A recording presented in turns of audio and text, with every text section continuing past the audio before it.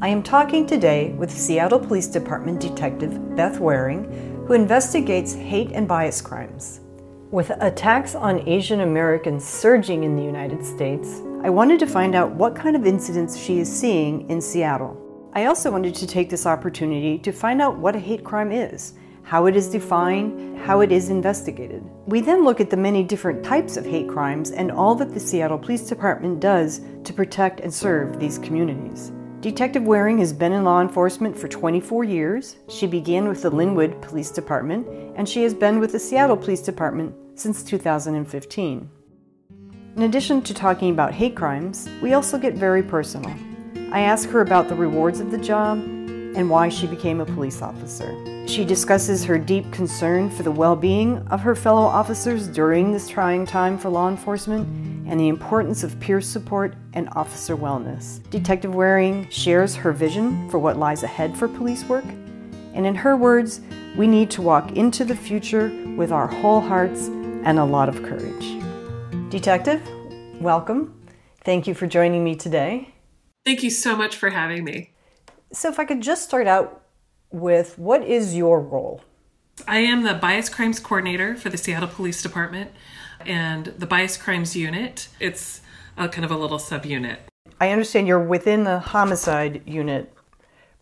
Correct. It's actually technically called the Homicide and Assault Unit. So it's crimes against people where an assault typically occurs, but it can also include incidents like harassment, for example.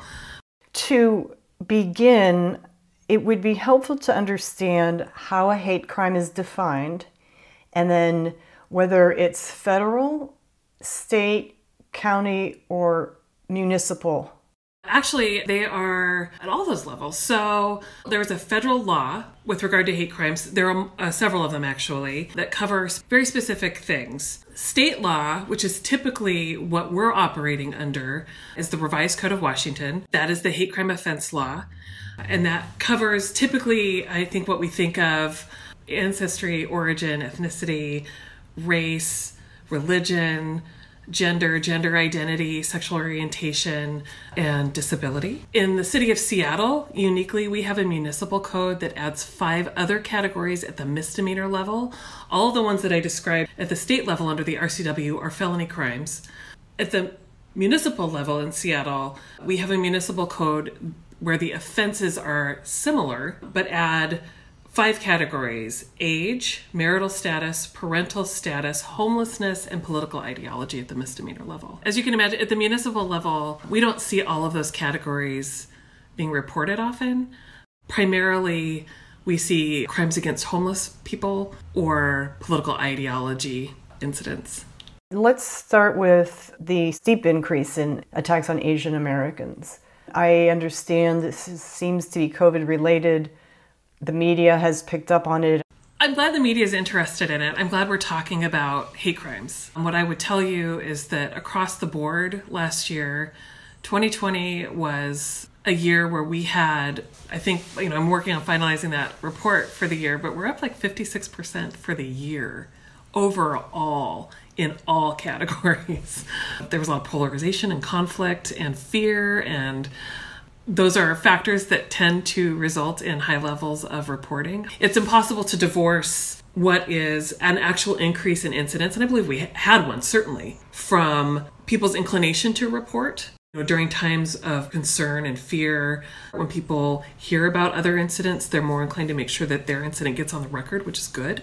Anti-Asian incidents were certainly a particular concern over the past year. We started out the year almost like an on-pace number of anti-Asian incidents, but increased rapidly. A lot of our increased numbers are due to a couple of serial offenders that we had, but we certainly had more than we did. And at the beginning of the year, I was getting asked questions about, are we having more? More is not really the question that we need to be asking necessarily. What we were really looking at was different content, different reasons. And sometimes those nuances are lost when we're talking about numbers. Let me also ask, how is a hate crime defined, and why is it important for it to be charged as such? To really distill it down, a hate crime is a crime that's motivated primarily by hate against someone for who they are or what they represent to the offender, whether it's race or gender or sexual orientation or religion or any of the categories. That's the primary reason. That is not to say that we have not had crimes where it begins about something else and then clearly becomes about that. But that has to be the primary motivator. It's one of the only crimes where we have to prove the intent of the offender, which is really what makes them difficult and challenging. It's important that we identify these cases as hate crimes whenever we can, because these, as we've seen, these cases don't just affect the victim who took the fist to the face or the spit or the victim of an arson. It doesn't just affect that person. It affects everyone who identifies as part of that group. One of the challenges that we have is that we can have a really horrible crime that people absolutely feel is a hate crime, and they may very well be right. I never want anything we do, any charging decision that the prosecutor makes or arrest decisions that we make, negate their experience. But it's a very specific and difficult challenge to prove state of mind. We have to have some evidence to suggest that that was the motivator, whether it's similar offenses against victims in that same category, whether it's something they say, whether it's something that they're wearing that indicates that, tattooing or clothing that may signal an allegiance to a certain group that's anti another group or a bunch of other groups. I will tell you, sometimes you feel like you've built a really strong hate crime case, but the jury doesn't see it that way. So they're a challenge. They're a real challenge. But I think, it's important that when we can make an arrest on a hate crime offense, that we do it. And Seattle certainly does that. I know that the prosecutors with whom I work believe that it's important to charge it whenever possible. And I think our record really speaks to that. And then the importance of it, I am assuming it would be in part for the victim to feel a sense of justice, but also I would believe that a hate crime carries with it a penalty that you want to make sure sticks. So it really depends. Well, let me start here. So hate crime offense is its own crime.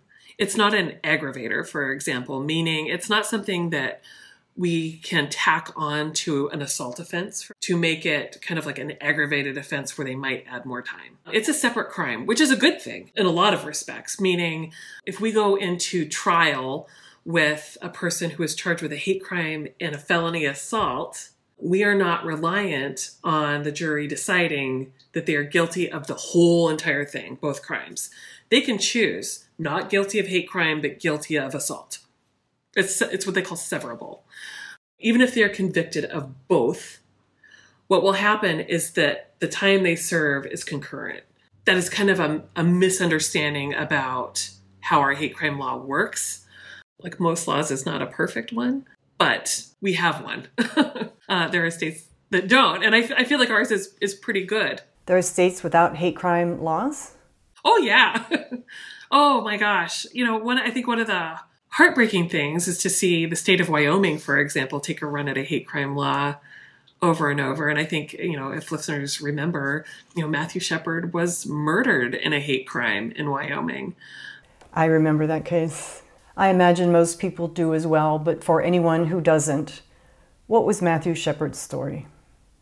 Matthew Shepard was a young gay man going to school in Wyoming, and he was murdered in a horrible hate crime and left to die by himself in the wilds of Wyoming. And I think it's one of the cases that we think of in this country as a kind of a watershed moment about anti-gay hate crime, crimes against LGBTQ people.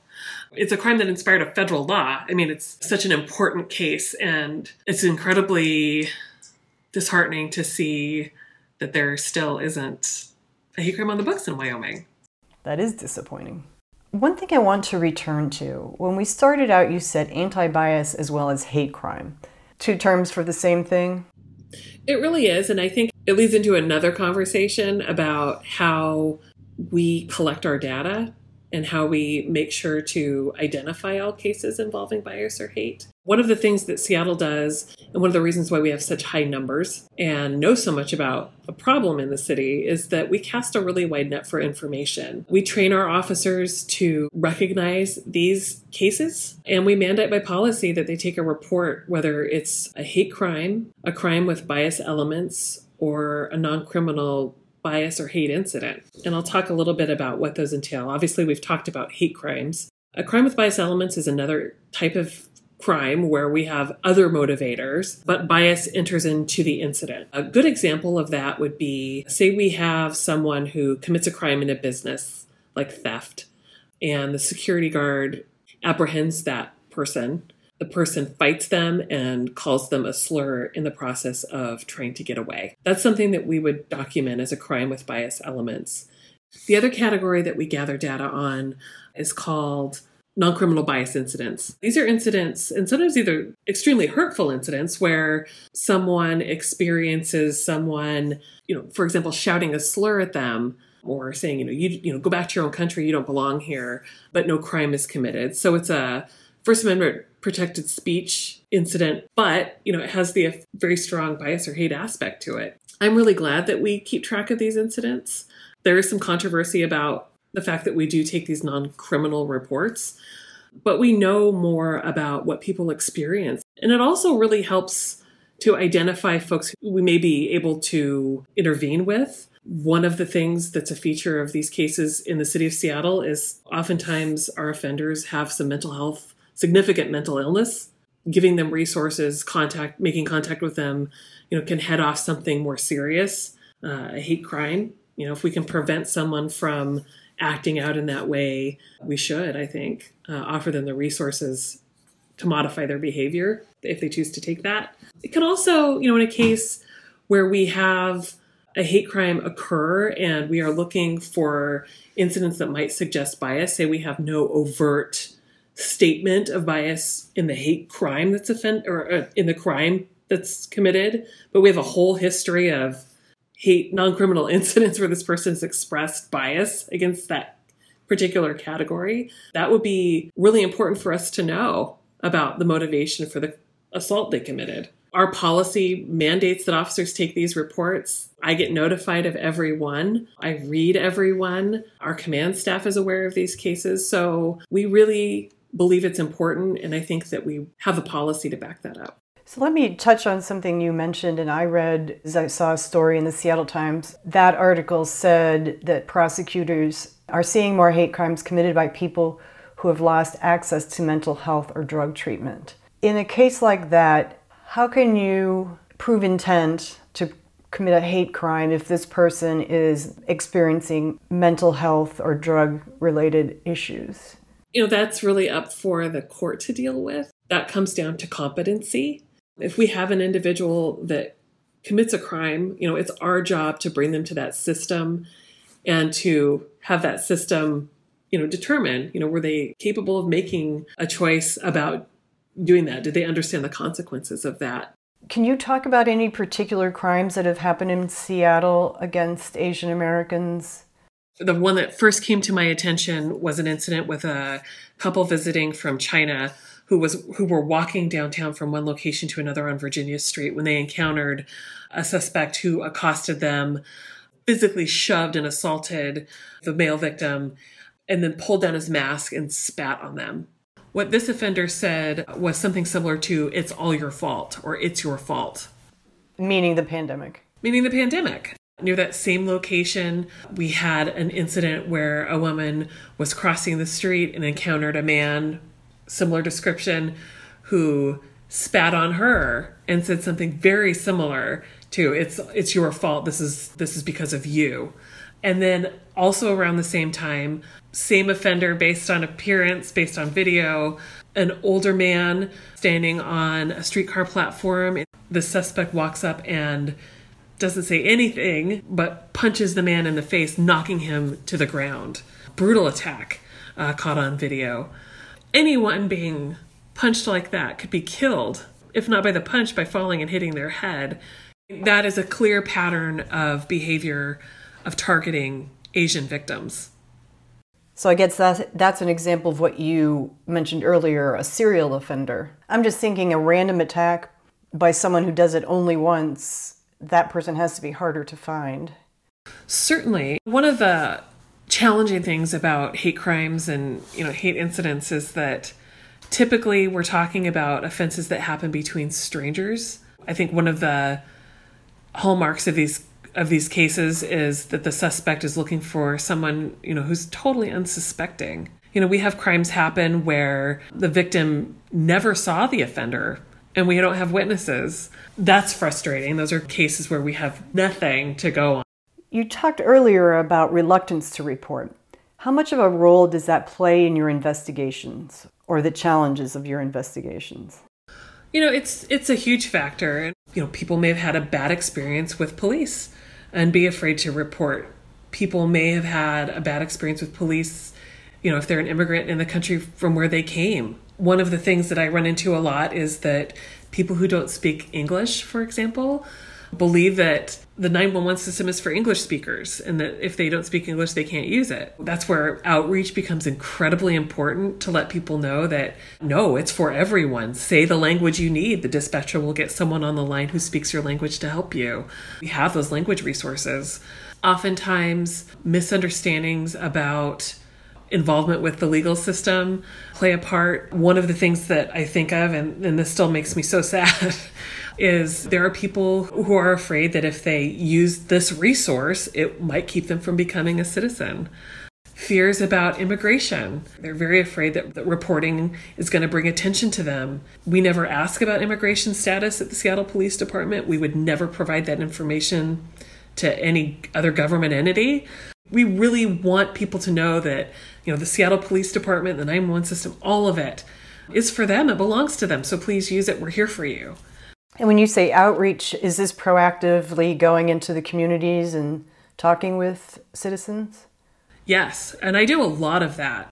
Going to entities that serve our immigrant population, our non-English speaking population, populations of color, LGBTQ service providers. We have a wonderful LGBTQ liaison, Officer Correo, who really focuses on that outreach entirely, which is wonderful. And actually, it's really the work of now retired Officer Jim Ritter, who was the LGBTQ liaison in 2015 when I came on. He had started the Safe Place program around that time. I think it really increased our reporting by a huge margin, certainly in the LGBTQ community, but I think across the board. He was such an ambassador for encouraging people to report and really looking at the challenges that people were facing when they, in the moments when they are the victim of a crime. So I was going to ask you about Safe Place. Tell me a little bit more about what it is. So the Safe Place program is a program where the police department will train employees and business owners to allow people to come in if they're the victim of a hate crime, to call 911, to allow the victim to stay there in a safe place until police arrive. It is indicated on businesses by a decal that says Safe Place. It's actually a fantastic national and international program. It's spread. Oh, that's great. Did the Seattle Police Department originate it?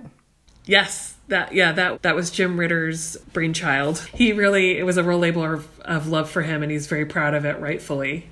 What kind of crimes have you seen in your work against the LGBTQ population? Oh, all kinds of crimes. The ugly slurs, the ugly language, they tend to mostly be strangers. But, one of the cases that I think of that's been adjudicated that I could talk about was a case where two men had gone to a house party. An attendee at the party started to target them.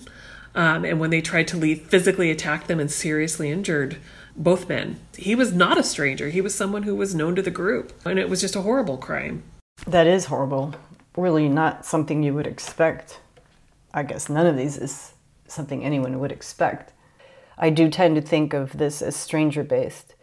So thank you for that insight. And going back for a minute, I meant to ask, when we were talking about outreach to the community, Seattle has also been in the news for the calls for defunding the police and the difficulty the department's having with a workforce that is decreasing in number. Does that impact your ability to proactively get out there? Yeah, I think it makes everything we do harder. It makes me worried about response times. One of the things that I see a lot in my cases is, people in custody, people already arrested because people called 911 and the officers were able to respond in a timely way. I think that's crucial. When you're being assaulted, you want help to get there fast. And if we just don't have the manpower for that, that just makes me ill. A lot of unintended consequences. I know I worry about it all the time. I worry about, the victims on my caseload, people who may become victims in the future. My worst, saddest fears are the ones where people are being victimized, are being actively assaulted, and there's no one to respond. Or we have so many cases that, supervisors have to be very judicious in what is assigned for follow-up. I hate to see cases go uninvestigated where there's a possibility we might be able to catch an offender. And does that happen? Yeah, I think for me, I do a lot, and I think it would be wonderful to be able to do more outreach, to do more of the investigations myself, or a detective that understands these cases inside and out and, how they're unique. But the number one most important role in this department is patrol officer. You have to have people to respond in an emergency, and our numbers are reducing fast. And it's not necessarily cuts in funding that's causing it. Seattle has become a challenging place to work, even more so than it previously was. It seems to me that the rewards of your job would be obvious, but I still would like to ask you, what are the rewards for you? In the 24 years that I've been doing police work, I think this has been truly one of the most rewarding assignments I've had. I approach this job, and this is going to, I say this with zero cynicism. I approach this job, and have always approached this job with all my heart. I love it. My father was a police officer. My father and I have both seen police work as our civic duty. It's something that we do because we believe in helping everyone. We really want to make sure people who are vulnerable are cared for, to make sure justice is done, to protect everyone. Looking ahead, which is something I do a lot. I think a lot about how police work will change, because police work will change. And I think it's important that we do. I think it's important that we hear everyone and protect everyone and really examine the ways that we can improve and truly do the best possible job. And I see that as my obligation in my own professional development, to really understand all of the challenges and to meet them. What do you mean by police work will change? I think it's an important time to take a step back and really look at all of the systemic aspects that feed into what we encounter, because what we encounter is kind of the end result so often of flaws in our system, inequities in our system. And I think we also have to look at what role does the criminal justice system play in perpetuating inequities. I think we all have to be pulling in the direction that everyone's life is important. And I don't see any movement as an opposition to me. I think that's an important perspective to have. I believe Black Lives Matter. And I believe that we have to all be pulling in that direction. How would this dialogue change if everyone turned toward this problem? I have a lot of passion for that. I think it's just so important that we walk into the future with our whole hearts and a ton of courage to meet those challenges. You've asked me what the rewards are of this job. And, some of the rewards of this job are just really going to all corners of this beautiful city and meeting all the beautiful people in it and learning about their life, learning about their culture, learning about their needs, learning about what they want from us, and bringing it back and being able to modify what I do to meet those challenges. Everything's always changing. We have to change with it. And I think our officers are exceptionally capable of meeting that. And it's not popular to say, put more money in policing, but I say put more money in policing. I want officers to, have access to more educational opportunities, more training opportunities, because one of the things that really changed me as a police officer was getting a master's degree in psychology. It made me a much different police officer. It made me more capable in different ways. I want the city to support that. We have such good-hearted, determined cops that just keep showing up no matter what. Let's build on that. But we will always have a nexus to mental health. We will always have a nexus to violence within families. You want a fully rounded professional to show up to that. Certainly giving officers the tools they need to respond to the many different types of situations they get called to makes a lot of sense. And obviously you feel very strongly about this. Oh, I could cry about this. I would say that being a police officer is a huge part of my life and a huge part of my identity. It's a huge part of our family. My husband's a homicide detective. When we're talking at the dinner table, we're talking about police work, our poor kids. But we feel that it's so important. It's such a mission for us to do this job well and to do it with courage. And I didn't ask you why you became a police officer. I usually ask that before I ask about the rewards. So what made you become a police officer?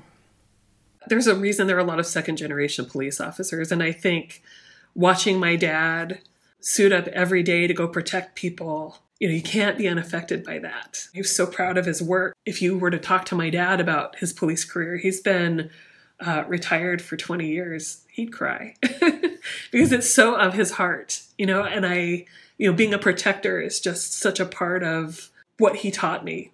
And protecting people who are weak or hurt or are small or children or are disadvantaged in some way is just part of my DNA.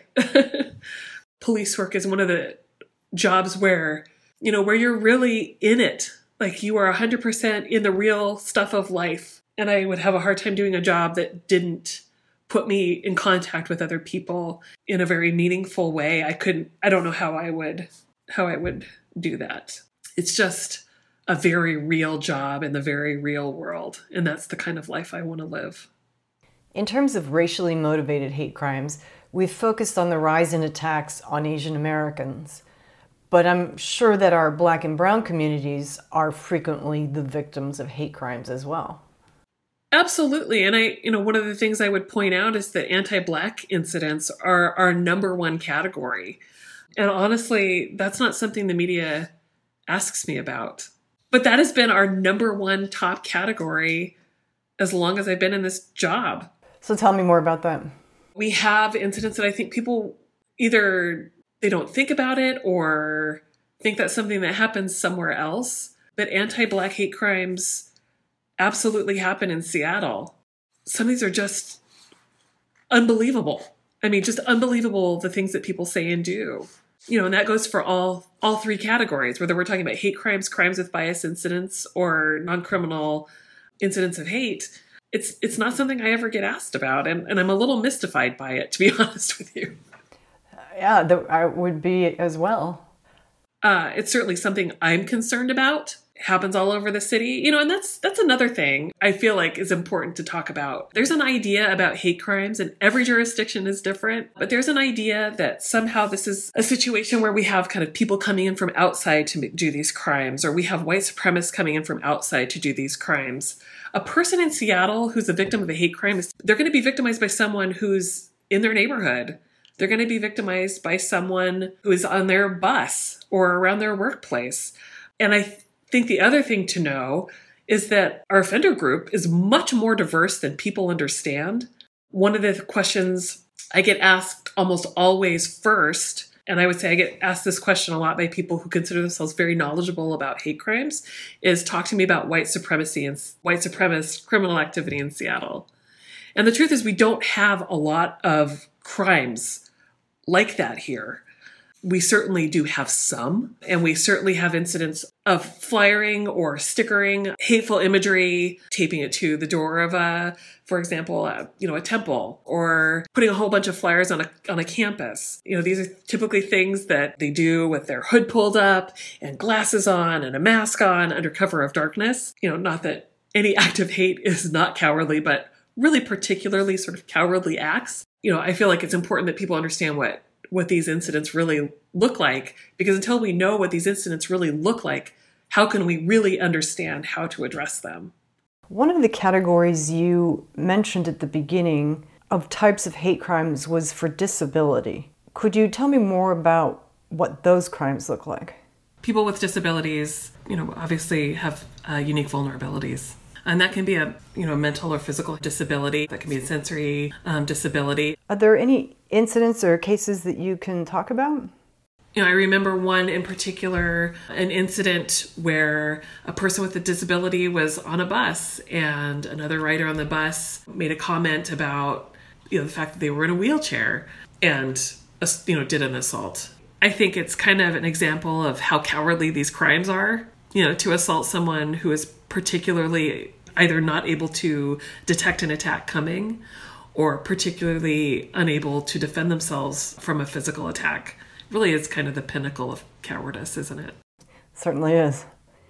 Within the homeless population, what types of hate crimes are you seeing? I think people who are experiencing homelessness are particularly vulnerable.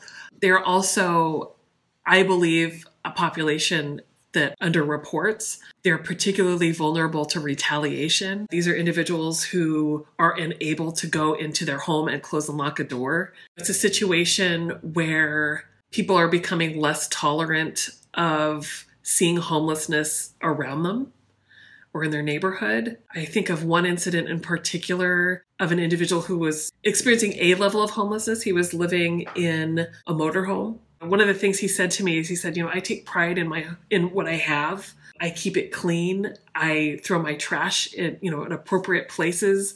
I try to not impact the neighborhood around me negatively, and I move according to the law. I do what I have to do. One day he was inside his motorhome and heard a car honking and encountered a man who had parked behind his car who was filming him and began shouting things about him being homeless and really offensive, nasty, mean things about the fact that he was homeless. And the victim began to video record it, and he slapped the phone out of his hand. It went flying, as indicated on the video, and continued to just berate him. So I think a lot of the anti-homeless cases that we see are incidents where people have become intolerant of the situation, which is incredibly sad.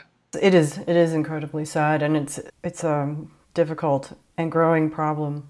So in my research, I've read that there have been hate crimes against the Jewish population in Seattle as well. In 2006, there was a mass shooting at the Seattle Jewish Federation in which 6 women were shot, 1 fatally, and I read that that was classified as a hate crime.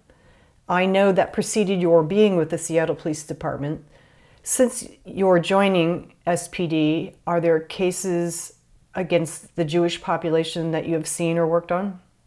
The anti-Jewish cases that we typically have had in the past several years have involved defacement of property, spray painting swastikas or offensive, statements or imagery onto buildings, harassing phone calls.